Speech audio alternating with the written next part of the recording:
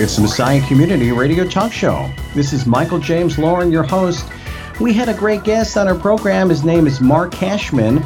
He's a big-time voiceover coach, actor, and you'll find out all about him. He has a book called VO, Tips, Tricks, Tools, and Techniques to Start and Sustain Your Voiceover Career. If you're anybody in the business, you know Mark Cashman, and he's back. He joins us now. Welcome. Thank you so much for having me, Michael. Really appreciate it. Well, you have done a lot. We covered all about your book, which is, everyone into voiceovers, they need kind of like, this is like the Bible for voiceovers, okay, called VO. And you have a remarkable story, though, how you actually got to this point where people are calling you and depending on you for coaching, for direction, all these things we're going to talk about, and interesting life story. So that's that's what we want to cover today.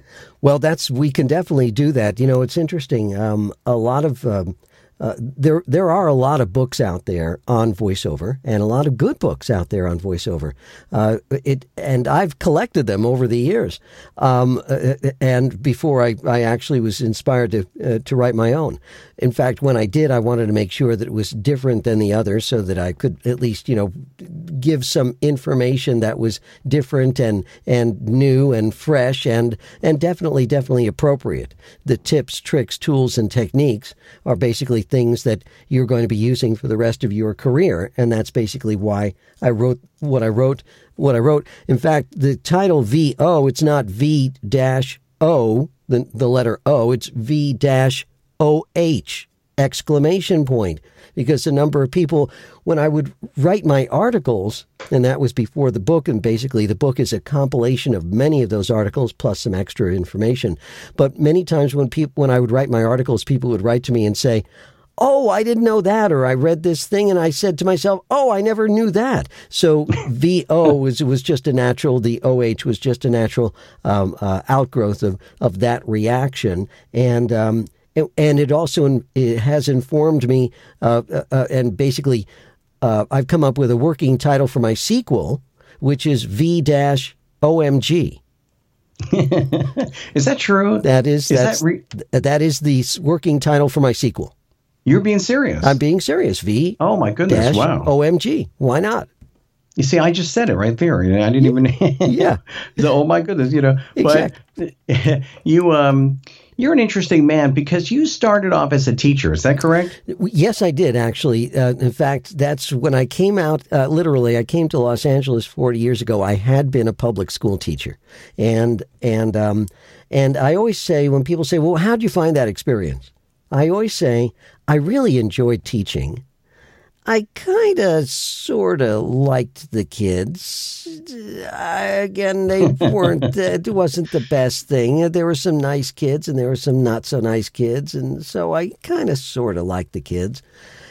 And I hated the system. I just couldn't stand the rigidity, the bureaucracy, the pettiness, the politics. You hear about that a lot. I hear about that. Yeah. And that goes for almost any industry. But I really could not stand it. And I just chafed at it for years. And then one day I just said to myself, you can't stay in this business, because if you don't like this, then every day becomes work and every day becomes a have to rather than a want to. And I always wanted to be in what I call the 1% club. The 1% club is people who do what they love to do for a living. Mm-hmm. About 1% of the people in the world do what they love to do for a living. I would say about 5% of the people in the world do what they like to do for a living. And I would say about 93 to 94% of the people in the world do what they have to do for a living. Mm-hmm. And I always wanted to be definitely in the 1% club. And if I couldn't be in that club, at least in the 4 to 5% club. But something happened. All of a sudden, there was a creativity. You always had this, but all of a sudden, you started writing songs. Yeah, it started coming out of you. And I'm not sure if you, those rotten kids, if you were thinking of them when you're writing some of these songs. No. I'm going to be totally honest with you. No, I wasn't. I wasn't thinking about. But something happened, and you became, and you grew up during the singer-songwriter, the folk music kind of era. Yeah, and you started writing music, and Tell us a little bit about that. Well, that was fun because, I was always musically inclined. Piano, I took piano when I was a kid, and then I took guitar when I was a little bit older. And I, believe it or not, I wrote a musical when I was 8. And basically what I did was I took the story of Jack and the Beanstalk and I made it into a musical. Wow. So I wrote the play, I wrote the book, I wrote the songs, and then I gave it to my teacher, my third grade teacher, who looked at it and went, "Oh my God!" Took it to the principal, and the principal said, "Whoa, how would you like to produce this?" They said this to an 8-year-old. How would you like to produce this? Wow. And so I did. I cast the parts and directed the kids and the songs and the whole thing, and that was my first taste of performance and musical theater. I had done performance when I was playing piano. I do little piano recitals, just solo piano recitals, but that play was the very, very first thing that I produced, and I loved it. I was just and to see something come to life. I mean, that you conceive as an 8-year-old. I usually all we have, maybe pictures or art that the teacher will put on first place, second place, but to do a whole play like that and have it see the light of day. So that must have been a catalyst for you that you had. It was. It stuck with me. It definitely stuck with me. And so when I was a teenager, I picked up the guitar and started playing the guitar. And as soon as I started playing, I started writing music and started writing songs after obviously copying a lot of popular songs and things like that. And then I started singing. I put together a group of my friends who were all good singers, and some were had a couple of local hits too. Good players. It's funny. I here's one thing. Here's nobody knows about this. When I was 16, the Vietnam War was raging, and I wrote an anti-war song, and it was popular at the local level, but when it went up into the state level, the powers that be nixed it because it was anti-war. It was not because right at that point the government was for the war and pro-war, and if you were against the war, you were considered, a communist or anything else like that. So my song didn't go very far, as far as popularity then. But that's okay. I kept on writing, I kept on performing, and I did that in college. In fact, I paid my way through school performing and singing and writing songs. And when I graduated college, I moved to Toronto with my singing partner at that particular point, and we were playing all the college concerts and the coffee houses and things like that. Then we moved back to the States. We were in Philadelphia. We did the same thing, college concerts and coffee houses all up and down the East Coast. And I did that for a couple of years after I graduated college. But after a couple of years on the road, I kind of just got tired of the lifestyle. Got tired of all those groupies. Well, I did that. I never got tired of, but but I did get tired of not basically not knowing where my next paycheck was coming from. And but something happened here, which is really interesting because if folks only knew really what you were involved in with commercials. I mean, it's something that you do consistently and have, but maybe you don't draw attention to yourself the way you should. So that's why I want to do right here. The fact that you, when it comes to content on the radio or even jingles or music and things that people hear every day, you had something to do with it. In some way, shape, or form. I was so lucky. So lucky. When I moved to Los Angeles, my hero, my idol at the time, was a guy that not too many people know. Older people do, but a guy named Stan Freberg. And Stan Freberg was a nationally known satirist and comedian, and has been on countless TV shows. And he was a very, very well-known, he was a well-known celebrity, but he's not known about this. He was the grandfather of humorous, funny radio. And he came up with some brilliant, brilliant radio commercials, theater of the mind. And that's what always captured my imagination, was the theater of the mind. It wasn't so much TV, but radio and radio dramas and Orson Welles' War of the Worlds. And basically, again, just the theater of the mind. To me, that was something that I thought was magical. TV was fun, but radio was mysterious and magical. And I decided when I moved to Los Angeles and quit teaching that I wanted to specialize in radio as opposed to TV. TV always looked very, very complicated and looked very, very time consuming.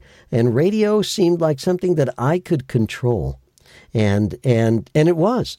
And when I first came out here initially, I would go to all the different ad agencies and try to get work from them. And I did on a part-time basis. And I did that for about 4 years until I finally landed a client that would pay me in a month, in a year. No, pay me in a week what I would normally make in a year at a regular job.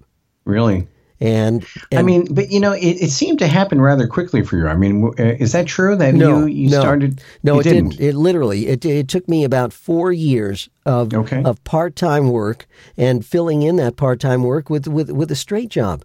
I was actually a limousine driver for the first. I didn't know that. For the first 4 years of my living here in Los Angeles. The cool thing about that job was that job would start at 5 p.m. and go till 1 a.m, and leaving me from 9 to 5 to meet with different agencies, to actually go into studios and produce spots. So I'd be working during the day at radio and radio production, and then in the evening, that would be my straight job that would basically cover all my basic bills and things like that. And finally, after 4 years, I landed a client that allowed me to tell the limo job, thanks, guys, for hiring me for the past 4 years. I really appreciate it, but I got to move on. And that was in 1982, and I never looked back. Now, when you did that, I mean, you hear all these different characters in the limo, I'm sure. And so did you kind of catalog any of these personalities and people and then use it in commercials? Definitely. There were some, I met some amazing characters. I also met some wonderful celebrities who lived here in Los Angeles. I mean, I remember... Name names, Mark. Oh, my goodness. Well... You don't have to. No. I mean, the most memorable was basically driving up to Bel Air and pulling into the driveway and walking into Johnny Carson's house. Really? And at the base of the stairs was Johnny Carson's signature jacket, because he had a whole line of clothing. He had the Johnny Carson collection. And then there was his jacket. Hanging on a valet, down at the bottom of the stairs, and this sweeping staircase. And he comes down the staircase, and I don't know what possessed me, but I just took the jacket off of the valet and I held it up for him to get into. And he was the nicest, sweetest guy in the world. And I got to tell him, it's funny, I always think of the 30-second elevator ride, when you have the opportunity to tell to tell a celebrity something that's always been on your mind for 30 seconds. And so I told him, I said, I hope you don't mind my saying this, sir, but, and I never called him Johnny. I only referred to him as Sir or Mr. Carson, never, ever, ever. And I said, I know you, and this was when he was, I think he had retired. I'm not sure. It was 1980. No, he hadn't retired. No, he was still on the air. I think it was like 1990. I don't know. Yes, exactly. He was 94. still on the air. And I told him, I said, I truly think that if you wanted to be a serious actor, a dramatic actor, you'd be a great one, like Jackie Gleason was. And he immediately poo-pooed it. He said, "Oh no, I would never do that. Thank you, but no, that's the last thing I would ever do. That's the last thing." I mean, when it comes to words, you look at someone like that who is known for interviews and dialogue, which is something you're into, obviously. Yes. Your whole life and career was about clever, good content, good dialogue. Yeah. And so hearing that on the radio, we appreciated that back when. And do we appreciate it enough today? I mean, good dialogue. Do we notice this? No. It's the writing. That's why for a lot of my production, where again 20 years ago I was busier than a one-armed paper hanger with production. Now it's production has waned, at least in my court, mainly because a lot of agencies, a lot of clients, a lot of advertisers are going directly to the radio stations, and the radio stations don't have staff writers.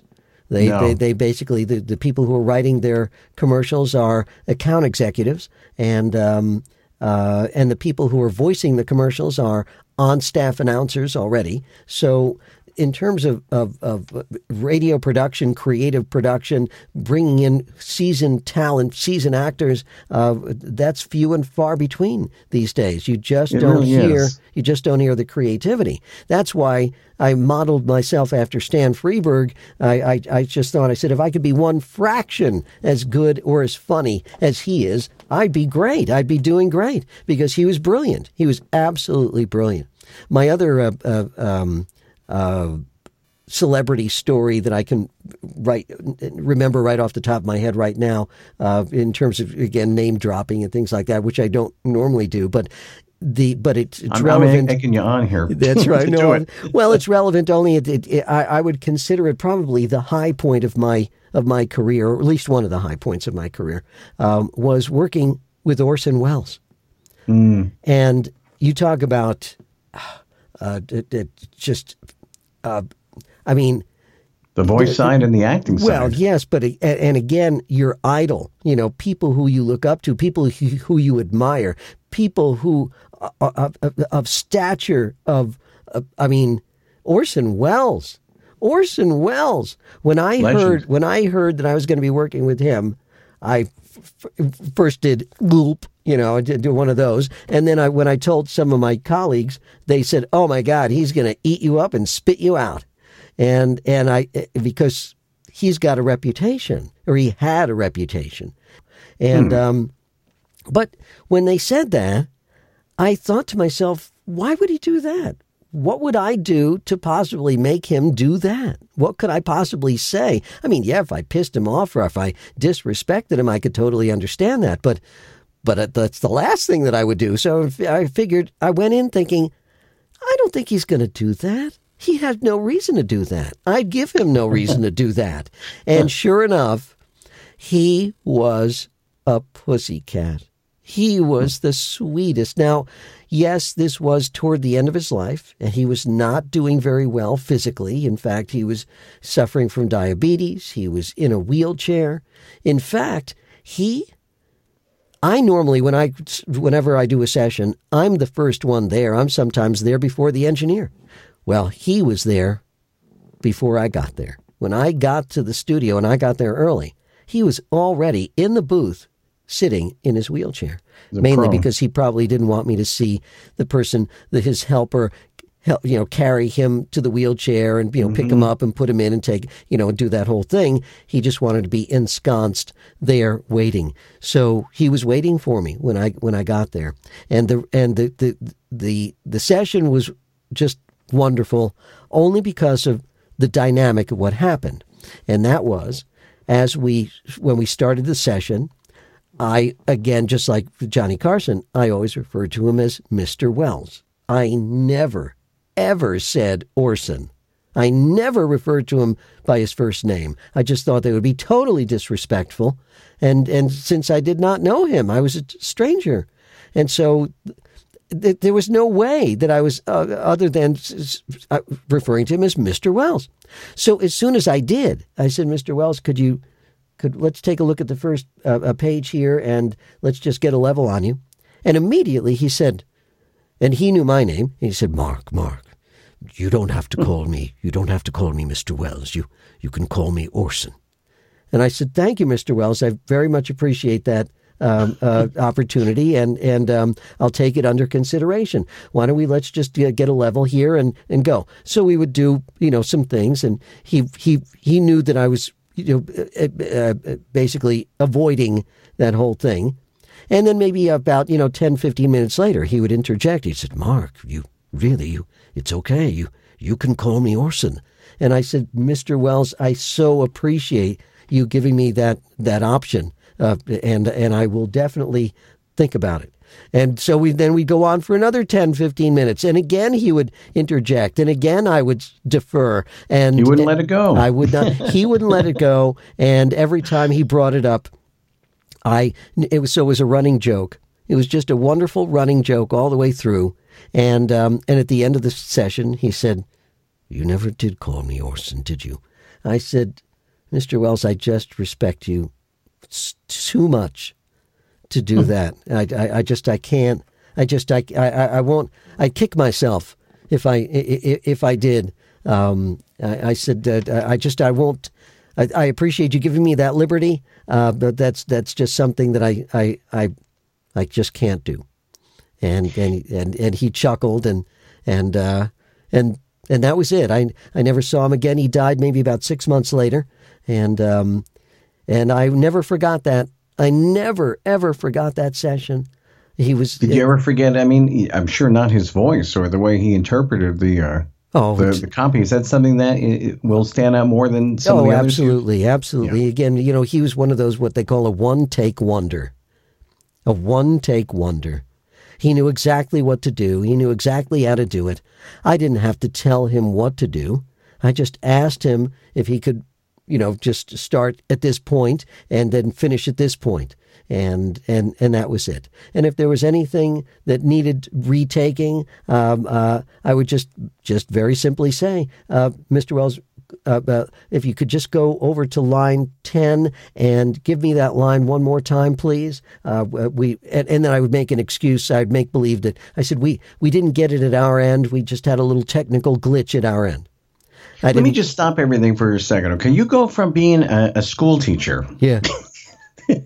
To a limo driver or a songwriter and, writing folk songs, right? And all of a sudden we must have skipped something, but all of a sudden you are in Los Angeles, or Hollywood, and the best of the best of the best, you are directing them. So how did that happen? Well, I will be honest with you. I mean, when I first came to L.A. in '78, I didn't work with Mr. Wells until '88. So I had already been doing this for 10 years.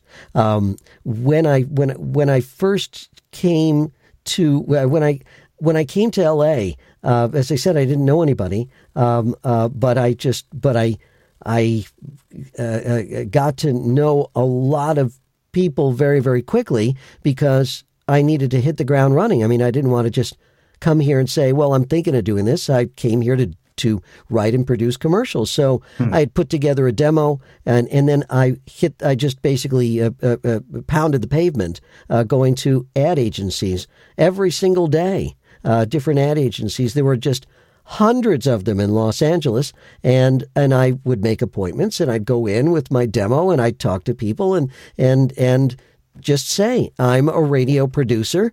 I specialize in radio, and hopefully you got something for me to do. Well, what was interesting was, let me see. So I came here in July. So in September, I ran out of money. In September '78, I ran out of money, and that's when my savings, and that's when I had to get a job. So I realizing that I needed to speak to agencies and advertisers and during the day, I needed a job in the evening. I had gone when I was teaching. in public school. I was going for my master's degree. And in order to pay for my master's degree for graduate school, I got a job driving a limo in New York City. And so, and in New York and Westchester and New York and Long Island and that whole, tri-state area. So I was already familiar with driving a limo. So when I came to LA, ran out of money and needed a job, I figured, okay, why don't I just do the limo job again? That'll get me from 5 to 1. I can do that in the evening and again, cover my costs, pay my bills, pay the rent, for the phone in the wall. That's when they had phones in walls then. Yeah. And I remember that. And pay my utilities, pay my bills, eat, and have that. And then anything else would be, what I earned on my own as far as advertising, as far as production is concerned. So as I produced things, I would be meeting with many, again, the people who I cast were seasoned, veteran voice actors. And after about a couple of years of doing this, some of my clients, that I started getting clients, some of my clients said, why don't you voice it? Why don't you voice our spot? We want you to voice our spot. And immediately I would say, oh, no. You want seasoned voice actors. You want great, talented people. You don't want me. And they said, oh, yes, we do. And that's when I said, oh, my goodness, I'm going to have to start learning how to be an actor, a voice actor. So I just asked around, and serendipity had me join the very first voiceover workout group. And it's a workout group. It was like going to the gym and working out with your buddies. That's something you believe in. I've heard you talk about that a lot. It's something that a lot of people, I'm going to let you talk and tell the story, but I know it's something that you advise a lot of people to do even now. Yes, absolutely, because now voiceover workout groups are ubiquitous. But I was in one of the very first ones in Los Angeles in the early 80s. And there were 10 people in the group, and each person would chip in $10. And we'd rent a studio for 3 hours once a week, every week for 3 hours. And we would all bring in scripts and we'd all work out as actors. And these people were seasoned pros. I was the new kid on the block. I was the kid who just fell off the hay wagon. So the first week, I just listened to everyone, just tried to absorb as much as I could. And for the next 6 years, I worked out with this group.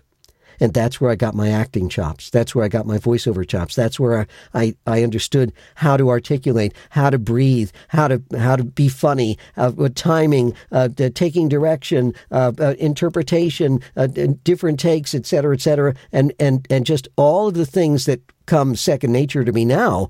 That's all stuff that I learned right away, right from the beginning, because it was trial by fire.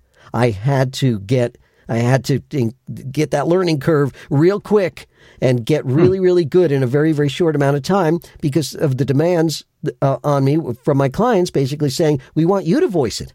Well, I was not going to voice something that I didn't know what to do, so I had to get those skills really quickly. And so joining that voiceover workout group, again, that was one of the very first voiceover workout groups in the country. Now they're ubiquitous. Now they're everywhere. They're in real time live in studios, or they're online. There are workout groups online constantly, and that is something that everybody does now.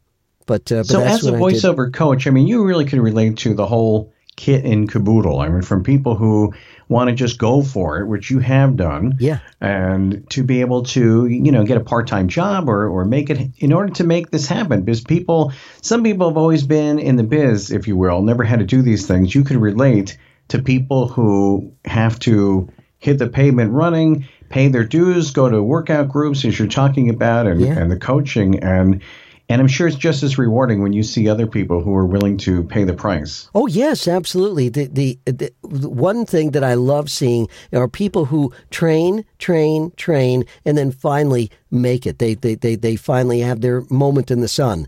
All their training pays off, and they put together a voiceover demo. They get representation, and then they are now doing what they set out to do, and that is performing. Whether it's performing, doing voiceover for radio, for TV, for narration, for documentaries, for e-learning. They're doing promos. They're doing trailers. They're doing video games. They're doing animated series. They're doing and audiobooks and all these different things. To see that pay off, to see all of their hard work pay off is wonderful. And again, when one of my students writes to me and says, "Hey, guess what? I'm the voice of this. I'm the voice of that. I got a job doing this. I got a gig doing that." I do a little dance. I do a little dance for them because I know that all of that work finally paid off, and it didn't surprise me either that they did. In fact, somebody. One of my students won this big award. It's called the Voice Arts Award, and he won in one of the categories. And he did what they do at the Oscars. He holds his award up, and he said, "I want to thank my parents. I want to thank Mark Cashman for da da da." And and I'm thinking, "Oh my God, it's like the Oscars. It's so cool." So cool. Yeah, seeing one of my students, seeing any of my students do great. In fact, I always encourage every single one of my students to keep me posted. Let me know how they're doing, and I still have. I started teaching 18 years ago. I still have people from 18 years ago when I first started teaching still write to me, still keep me posted, tell me what they're doing, let me know what's happening, and that is just. That's the best. That's as a teacher. That's the teacher that never left. That's exactly right. That's exactly right. And it's interesting when you go back to teaching. That was one of the main reasons I got into teaching in the first place, in teaching public school. I wanted to be the teacher I never had, because I could count on one hand, less than one hand, the number of teachers who impacted me in my. We're talking about elementary school, junior high school, college, and graduate school. All of those teachers, I have dozens and dozens and dozens of teachers. There were only 2 teachers who had an impact on me. 2. One was my 3rd grade teacher who let me produce my own play. What 8-year-old produces their own play? No, that really had an impact. But you must have been good. I mean, you must have been a little bit of a prodigy to come out with something like that. I don't know. It's funny. I know that I'm not a prodigy. I know that I'm not a savant. I've occasionally worked with prodigies and savants. I know I'm not that. But but the one thing that I've always had is passion. And passion is a great driver. It's an amazing driver. Your passion will help you accomplish things you never thought possible. There are a lot of people who are listening right now. I advise them to go to your website, CashmanCommercials.com. That's CASHMAN, commercials.com. And you're going to hear you can see with the radio spots that you've done. And Eddie Rabbitt even sang one of your songs that you wrote for the commercial. That was really nice. He was. I have never had a bad experience with a celebrity. Virtually every celebrity I've met, every celebrity I've met and worked with has been nice, kind, considerate, polite. I've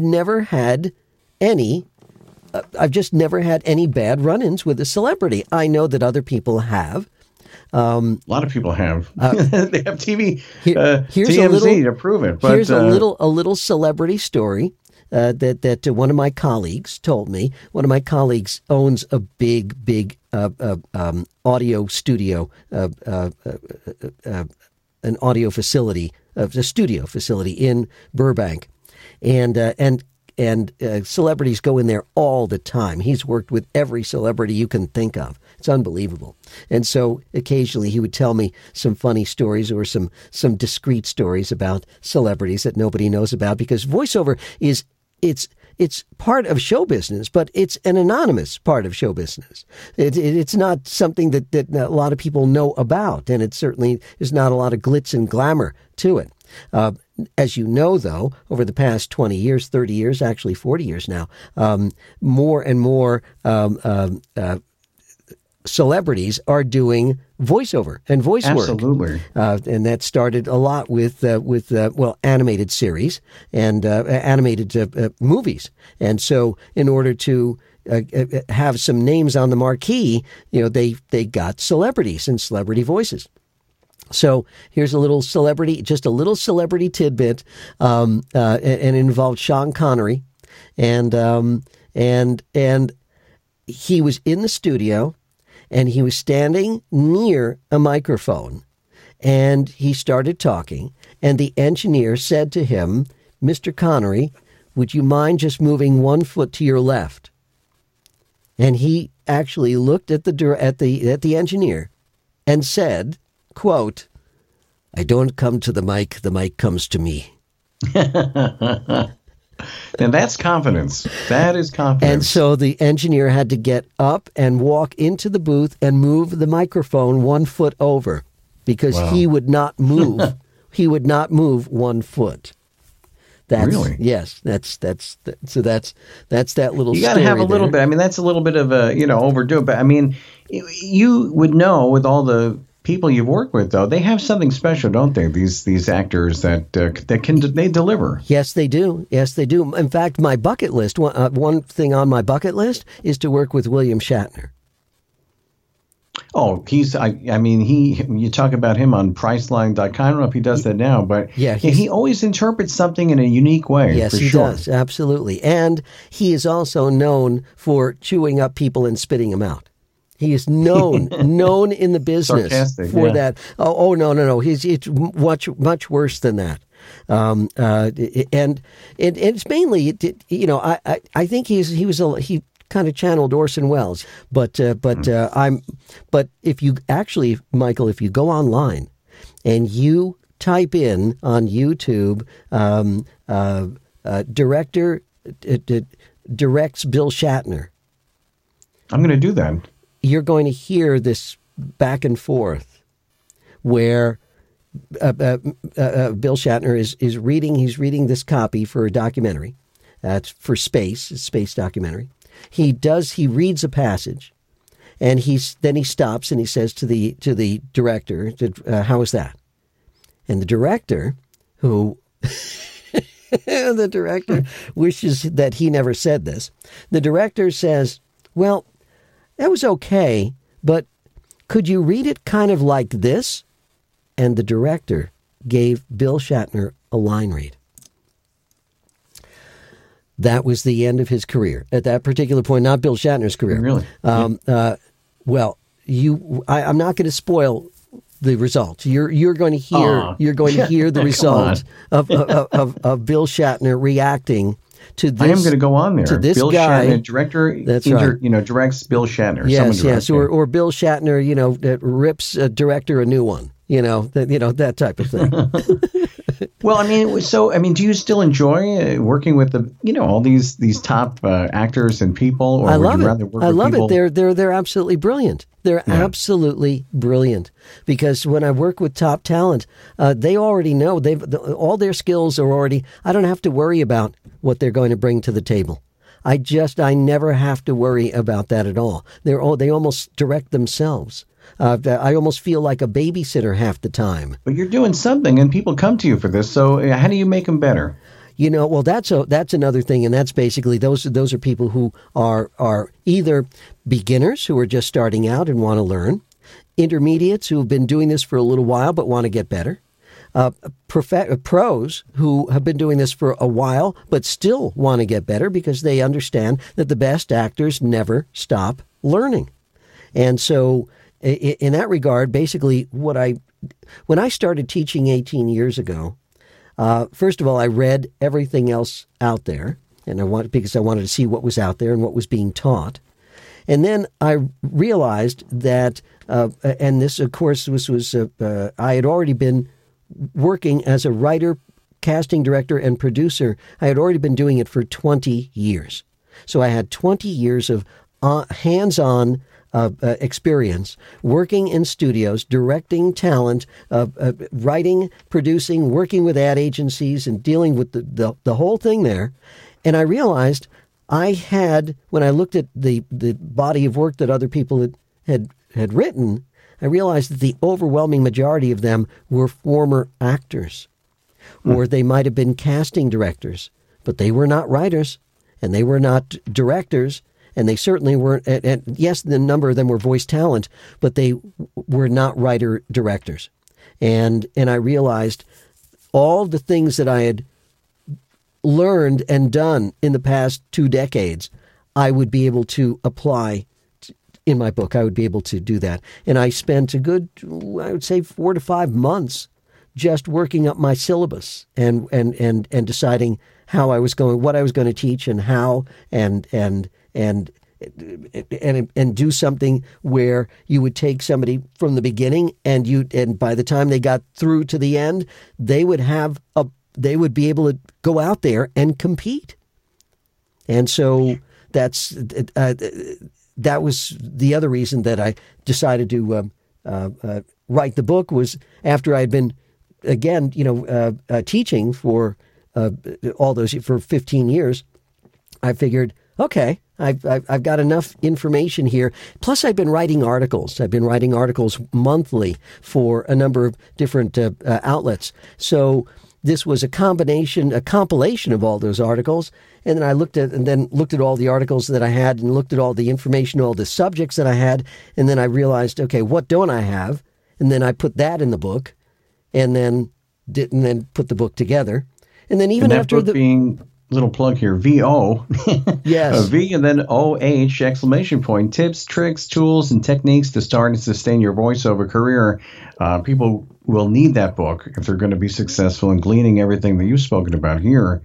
And but go ahead. I'm sorry. Oh no, I want to give you a plug there. Oh no, thank you so much. I really I very much appreciate. Yeah, basically, again, even after I was finished writing it, as soon as I was done, I said, "Oh, I didn't write about this, or I didn't talk about that, or geez, I forgot to include this." So that immediately spawned, okay, well, I guess I'm going to have to do the sequel now. And so that's been a slow going thing, because it's, whenever you have these self-starter projects, they're always on the back burner. The things that are on the front burner are the things that you have to do this week or this month, that you have to get done. And the self-starter, projects they're always on the back burner. And so that's been on the back burner for a while. In fact, my audiobook I recorded this book, my VO, I recorded it, and am halfway through editing it. So I'm hoping that by the end of this year, I will have the audiobook of VO available for download on Kindle and Amazon and everywhere else, and then hopefully next year be able to put out the sequel. We'll see. Let me ask you a question. This is a difficult, because you work with the pros, and we talked about the great actors and the best in the business. You've also worked with beginners. But if you could just name one thing, and that's hard because we're talking decades of teaching here, one thing that the pros do so well and that someone beginning could really glean from, and something that a beginner just has to stop doing in order to be like a pro. Wow. The one thing that and of course, a lot of these people who are now pros, they weren't pros when they first started out. They were just as green behind the ears as everybody else. But the one thing that I would say that pros have, and that beginners need to really hear, is articulation. Are you talking about interpretation, or you're talking about I'm talking not about, slurring your words? That's exactly being right. Sloppy That's exactly right. Not slurring your words. Articulation. Absolutely. I've been told I do that. I haven't heard that. Truthfully, I appreciate that. I've been told though. But, now but you haven't been performing. You've just been talking to me. But that's true. That's true. And don't forget, Michael, you know as well as I do that the pros, no matter what they do, whether they're in voiceover, whether they play golf, whether they're doctors, whether they're lawyers, the pros make it look easy because the pros have put in something that goes beyond. Have you ever heard of the 10,000 hour rule? Yeah, I think I have. 10,000 hour rule says that if you have been doing something for 10,000 hours, you are considered competent. That's what they say. If you've done the same thing for 10,000 hours, you're considered competent. And you know what? If you break down 10,000, if you break down 10,000 hours, it's not long.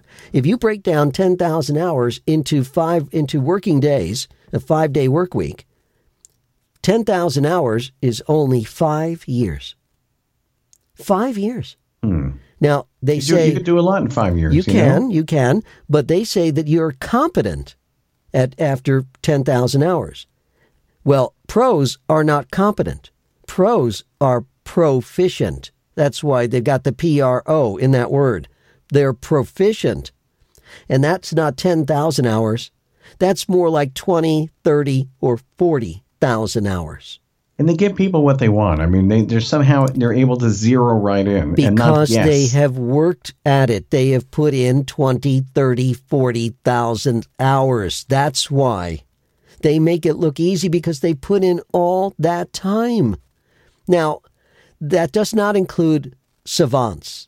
That does not include the people who are insanely talented from the get-go.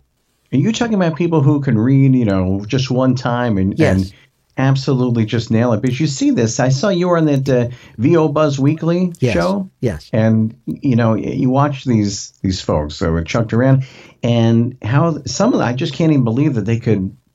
I'm sure that one of them is a savant, because how those words come off people's lips. That's practice. I mean, I'm going to tell you right now, they did not start out that way. That is practice. Practice, they always say, makes perfect. Practice doesn't always make perfect. Practice occasionally makes perfect, but it always makes better. And that's basically what all of these pros have done. They have practiced and practiced and practiced and practiced. They don't have 10,000 hours under their belt. They've got 20, 30, or 40,000 hours under their belt. And that's why they look so amazing. Vladimir Horowitz, yes, he was extremely talented, but he never would have been anywhere. He never would have gotten anywhere if he didn't practice. And that is really what separates the. If any beginner wants to know how to be great, it's practice and practice and practice and practice. So you go back to Carnegie Hall. I mean, all you have to do is take that old-fashioned wisdom. How do you get to Carnegie Hall? Practice. That's absolutely the case. Again, there are very few people who are prodigies. Very, very few people who are prodigies. And even prodigies have to practice, practice, practice, and practice. Prodigies.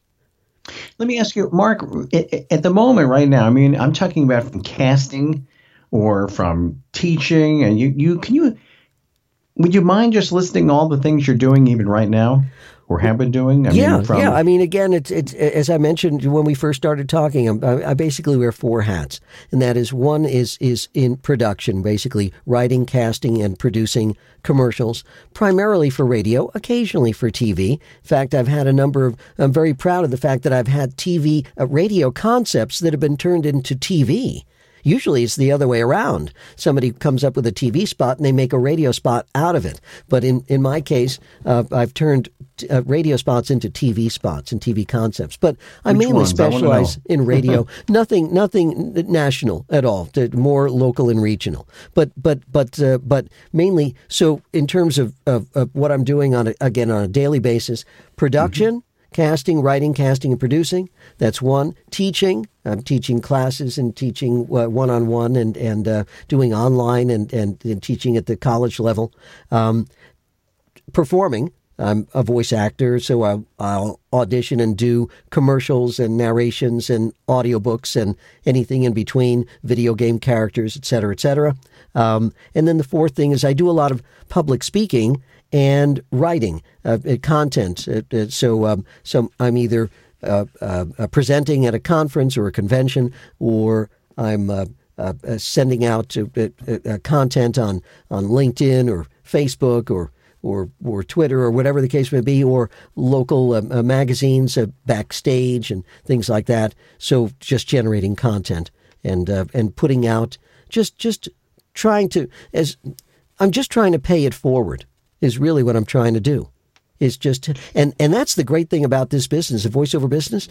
It is the most generous, most giving industry I know of. Everybody in my business wants to bend over backwards to help somebody else either find a new microphone, figure out how to put a booth together, find a new agent, refer somebody to somebody who makes demos, produces demos, or teaches.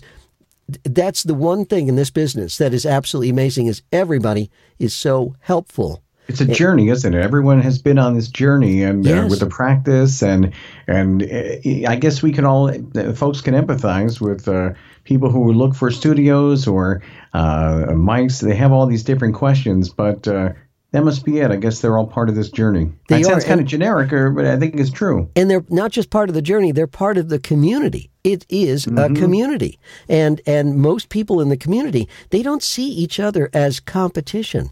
They see each other as colleagues. You're part of an elite group. Yeah. I mean, when people ask, who do you go to for to direct a commercial or cast, or people would choose Mark Cashman, but it seems like you're just as comfortable talking to that person who just has a little bit of a light bulb that went off in their mind, and they said, I'd like to get into voiceovers, and yet you're with Joe Cipriano and all these, I mean. You'll take all the different. You don't play favorites. No. That's the whole thing. And everybody's got to start somewhere. And it's interesting. Every day, people write to me through LinkedIn, and they say, "Would you please add me to your contacts, to your connections, your whatever?" And they know what I do, and I look and see what they do, and many of them do absolutely, it's completely the opposite of voiceover. They're not actors. They're not musicians. They're not singers. They're not presenters. They're truck drivers or teachers or massage therapists or whatever. Funeral directors. Yeah, whatever. Yes, absolutely. They come from all walks of life. And so they ask me, so I write back to them and I tell them, hey, thanks so much for your ad request. I'll definitely add you there. I see from your profile you are a funeral director, but if you've ever been interested in voice acting, that's basically what I do. If you're interested, contact me and I'll send you some info. I cannot tell you, Michael, how many people who contact me, they are not anywhere near in this business of actors or singers or any of them. And yet they say, I've always wanted to try this. I've always heard about this. There's been a secret. How did you know that I was, well, you wrote to me, so that's how I kind of got a glimmer there. But I have worked with a lot of people who were not anywhere. The only thing the only criteria was they would say to me, I've always been told I have a beautiful voice, or I have a great voice, or a unique voice. And that's all I've got. And I've always wanted to explore this. And I work with these people, and they are wonderful. They're like sponges, Michael. They're sponges. They just soak it all up. And I'm constantly hearing my book and say, oh, I didn't know that. Oh, that's cool. I'm going to use that. Oh, that's a great idea. Oh, that's a great little tip. I'm constantly hearing the O's. And it's funny how they know it's a God-given gift, their voice. I mean, even if they're doing something else, if they're a banker or a funeral director, whatever it may be, but I think that's the kind of special thing. They take note that, wait a minute, I can use what has been given to me here. Yes. And maybe make something happen. Yes, absolutely. Now, let me ask you, have people said to you, wow, you've got a face for radio, Michael? That I have. Yes. That was mean, but it's true. No, I have been told that. I have a face for radio. But and that's not a backhanded compliment. That's not a backhanded compliment at all. That is them telling you you've got a great voice. Well, that's another way to put it. I mean, but I'll take it. Yes, I'll take it. That's why I don't do videos of these things. It's only audio. So people don't look at my face. But I almost want to play now the Eddie Rabbitt. I'm dying to do that. But did you write this jingle, or did you write the country song? Yeah. Yeah. All right, so can I play this right now? Absolutely. As a matter of fact, the backstory of that is very simple. Pabst Blue Ribbon said we'd like you to write something for Pabst, but we don't want it to be a jingle per se. We don't want it to be a catchy jingle. We'd like it to be more of a song that would be written that would be like on a country album. For Eddie Rabbitt. It basically a song that Eddie Rabbitt would write, that Eddie Rabbitt would sing and perform in a concert. And I said, oh, great. That's terrific. That's a great thank you for not pegging me and cornering me into a jingle mode. Thank you for letting me write a song. And so we basically, again, wrote a song and incorporated Pabst Blue Ribbon, but it didn't wrap all around. It wasn't all about Pabst Blue Ribbon. It was about him. It was about people. It was about relationships, and it just so happened, that they were celebrating with a Pabst. But it wasn't. And I want to say that this is when I think that when America was great. I mean, yes, Donald Trump, make America great again, but this is where people really had. They were really in love with America and wrapping themselves around. I remember this was Reagan too. This was when Reagan was at his height. This is. Let's go ahead and play this. People are going to remember this one. Okay. He was more than just my brother. Guess he was my best friend. We thought the times we shared together would never end. But he hopped the bus for the city to make it on his own. While I wanted this small town to be my home. Well, I guess that we've been lucky, both of us, we've done okay. And now whenever he comes home, I raise a glass and say, what do you have? A Pabst Blue Ribbon. What do you have? I'm glad you're here.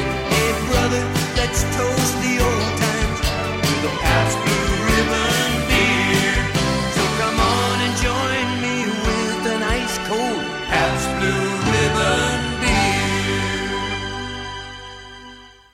All right. I remember that, and I kind of my mouth opened up, and I said, "Oh." You're talking about the VO, and I remember very clearly that commercial. And how many of these jingles and songs have you written? Oh, everyone that's on my website, that's for sure, and then some. And again, I always wanted to write more songs than little ditties. You know what I mean? I wanted to write the stories, musical stories. And something that had more depth and more dimension and wasn't just a silly, frivolous little good song ditty. Yes, well, thank you. In fact, it's not easy to craft a 60-second song. Most songs are, they're 3 minutes in length, and most jingles are 30 seconds. But this one, again, they gave me permission to write a song, and that's, to me, that's a great challenge to write something interesting, something with depth, something with dimension. And of course, as you can see, from the lyrics, it involves people, it involves relationships, and basically, I've always felt that, the world doesn't revolve around a product or a service. And if you try to position it like that and spin it like that, people are going to roll their eyes. But if you basically come up with a premise that is based on reality and based on relationships, and it happens that they happen to use that product or service in the course of that relationship, that's going to be a lot more realistic in my mind. And he sang that song like he wrote it. I mean, Yeah. he sang it just like we talked about. He delivered on that one. Well, And- I again, when I knew that I was going to be working with, when they said we'd like you to write a song for Eddie Rabbitt, I listened to all of his material and basically try to come up with a piece that he would have written. Something similar that he was very, very, very comfortable with. There was one time where the agency asked me to write something for Paul Simon. They wanted really? to hire him, and Wow. I said no. I'm going to have to pass on that one. I said, Really? yeah, because first of all, I had a feeling Paul Simon was never going to do it. He didn't need to do it. He didn't need the money. Number one, he was too well known internationally to do a spot for Pabst Blue Ribbon beer. But the last thing that I was going to do was try to write a song that he would write. That was just true. I wasn't going to do. That would be like trying to write the next War of the Worlds and have Orson Welles do it. That's it. So I when they asked me to do something for Paul Simon, I said, I'm going to pass on that one. I said, and be careful that you don't get into any kind of a lawsuit thing.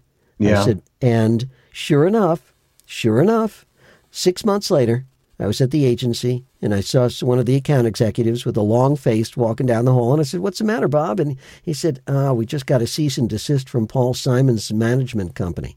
I said, you were smart. I said, you did that. Yeah, we did. And I said, could I hear it? And he said, sure. And he played it for me. And I swear to God, it was like even the singer sounded like Paul Simon. And I said, oh my God, of course you're going to get a cease and desist for something like that. I told you guys, don't go that's down dangerous. that road. And look what, you can't, there's certain people who you just can't. You can't say, okay, we're going to do something like Paul Simon and try to get away with it. You can't anymore. You just can't. So, which is cool. I'm glad that that's the case. That's what do they call that? Intellectual theft. Property. Almost. That's right. Yeah, exactly. Theft. And you were smart to do that because a lot of people, I mean, today people don't care, but they're getting lawsuits. Yeah, I know. All over the place in the music business because I was on YouTube just looking around. I heard some interview with Hall & Oates and that Michael Jackson during We Are the World, during that shoot, say, hey, I hope you don't mind that I used your I Can't Go For That bass line for Billie Jean. And they're like, what? And that's fine. And they were cool about it. But you have to be careful, that's for sure. So we still hear jingles, though, today. I mean, you can still hear them on some TV commercials or for radio. Are you still writing jingles? No, I have not. I really have not written any jingles for a long, long time. That's basically it, that baton has been passed on to the younger generation. So you got some very hip, cool 30-somethings, writing jingles and doing very, very well. I was a big fan of Barry Manilow, and I know that Barry Manilow jingles. was the king. Barry Manilow was unbelievable. He was an amazing writer, and he was huge, absolutely huge. People don't realize how many jingles he wrote, but he was fantastic. And Barry Manilow also. He's just in every step of all over. He's just a showman. He's an amazing talent. He's good. Extraordinary talent. Just extraordinary. Another one of those people who make it look so easy. He's brilliant. Absolutely brilliant. Well, lucky for you, I sound like him when I do karaoke. So if you ever want to write a commercial, I want a contest. So if we could do one last jingle for him. Sound like him, but get a cease and desist. But I'm almost kidding, but no, it's true. So there's one other thing that I want to talk about with you, and you do nonprofit work as well, and in some capacity. Can you tell us a little bit about that? Yeah, that started when, oh my goodness, I read an article in the paper about this organization called the Make-A-Wish Foundation that granted wishes to terminally ill children. Now, how sad can you get?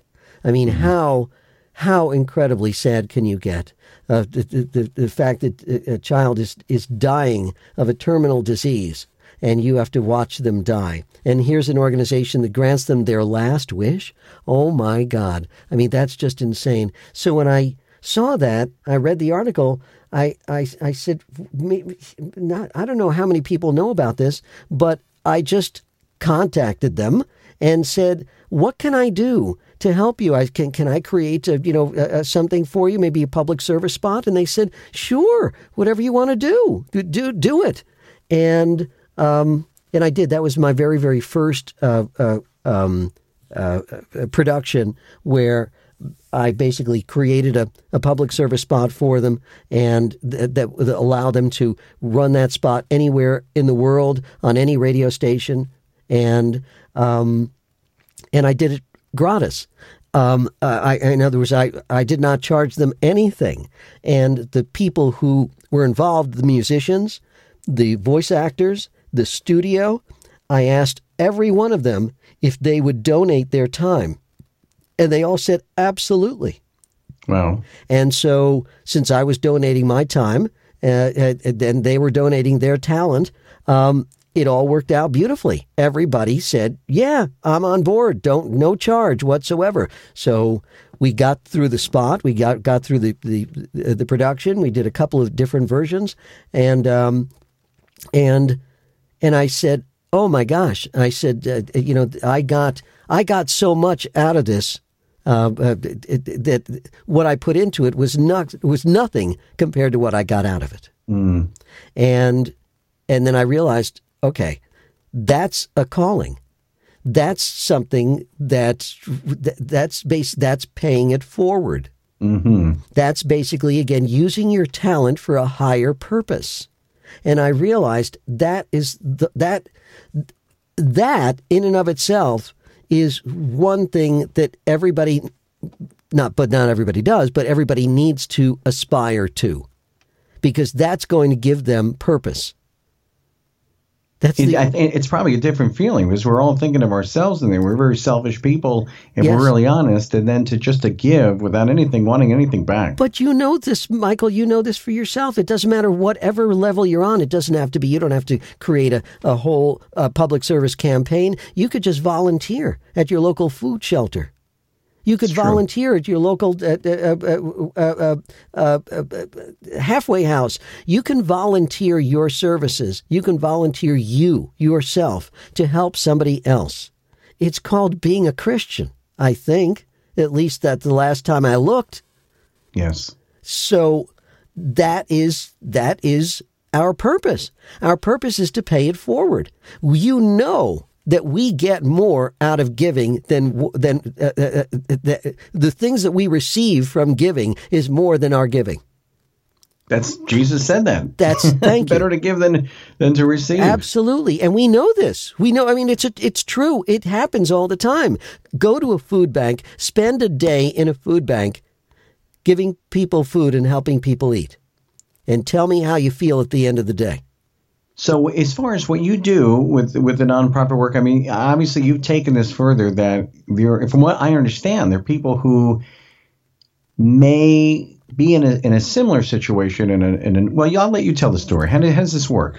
Well, basically, again, once every year, I find an organization that I think needs help in terms of letting people knowing about that organization. I will approach the organization, ask them if they have any kind of public service advertising going on radio or TV, locally or regionally or nationally or anything. And invariably, these are smaller organizations, not big organizations like the American Cancer Society or American Heart Foundation or stuff like that. We're talking about smaller organizations. And I just approach them and ask them, do you have anything on the air that is letting people know about what you do? And sometimes they say yes, and sometimes they say no. And if they say no, I ask them specifically, can I help you put something together? And sometimes they say yes, and other times, literally, Michael, they say no. They actually turn me down. I don't know why. I have no idea why, but they do. But when they don't, then I go ahead, I forge ahead, I come up with an idea, with a concept, I'll send them a script. If they approve, then my next step is to produce that script or scripts, depending upon what we're doing, and then to deliver the final product to them with instructions on how to get it on the air and keep it on the air. And because it's a public service spot, if you're not asking for donations, it's free. You don't have to you don't have to pay to get it on the air. And that's it. When was it? At the end of last year, I got the best news of my life. Not that my life, but the best news of the year. I did a spot for Greyhound Pets, the Greyhound Pets Association, Greyhounds of America. And this was an organization that that takes racing greyhounds from dog tracks and gives them new homes. Basically, I'm so glad because you hear these terrible stories that they, want to make Elmer's glue or something. Yes, I mean, exactly. So they rescue racing greyhounds, and I did a campaign for them. They had 75 greyhounds that they have found homes for as a result of my campaign. I saved 75 beautiful dogs. That was could you ask for a better Christmas present? That No. was my Christmas present. I could not ask for a better Christmas present ever. I saved 75 dogs. Even if I saved one dog, I'd be happy. But 75 dogs? Because of what I wrote? Are you kidding me? Wow. That's why I do it. That's why I continue to do it. My next job is going to be harder. It's going to be for the Suicide Prevention Center. That's going to be a tough one. But if I could do Make-A-Wish, if I could talk about terminally ill children, then I can do Suicide Prevention Center. But Wow. if I know that what I'm doing is going to help one person or one animal, if I know that, then I'll do whatever I need to do, even if it's just one. And you could easily charge. You could charge for this. I mean, let's be honest. People, my conscience would not let me charge for it. Yeah. No, there's no way I would charge for it ever. It's just not. It's a conflict of interest in my mind. Mm-hmm. I couldn't do it. I wouldn't do it. Well, I want to play the song because it's a touching song, and this is how your calling began in this kind of work. So, if you don't mind, let's go ahead and play that now. Make a memory, make a friend, make a fantasy come true in the end. Make a dream to be remembered more than anything could say. Make a child without tomorrows, laugh today. If you know of a child without many tomorrows, the Make-A-Wish Foundation would like to help. Our volunteers are people working together to make a child's dream a reality. And that's the best wish of all. Make a moment last forever. It's a gift of love from you when you help make a wish come true.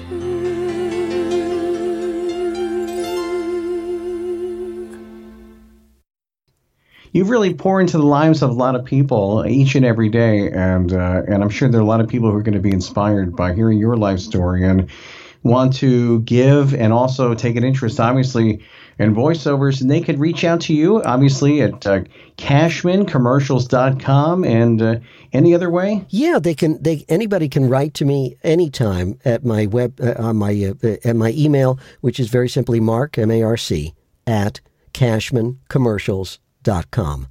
And I will get back anytime you write something. Any questions, I will get back to you always. And again, any questions or comments you have, please write to me anytime. I never ever not get back to anybody unless they call and leave a number, and when I call back, they say your mailbox is full. Then I can't. Yeah. Hate when that happens. Then I can't do it. You're a very talented man. And again, VO is the name of the book, and tips, tricks, tools, and techniques to start and sustain your voiceover career. Mark Cashman has been our special guest, and thank you so much for being on the program. Michael Lauren, thank you so much for having me. You're really good at what you do, and I can't imagine how many people have gotten just a lot of joy and glee out of listening to you and all the people that you introduce and tell people about. You're doing a great public service too, Michael. I have it on tape, and I thank God. What you said, that really means a lot to me, and I don't hear that very often, but thank you very much. Thank you. I really appreciate it. You're a pro, and I'm honored to be working with you.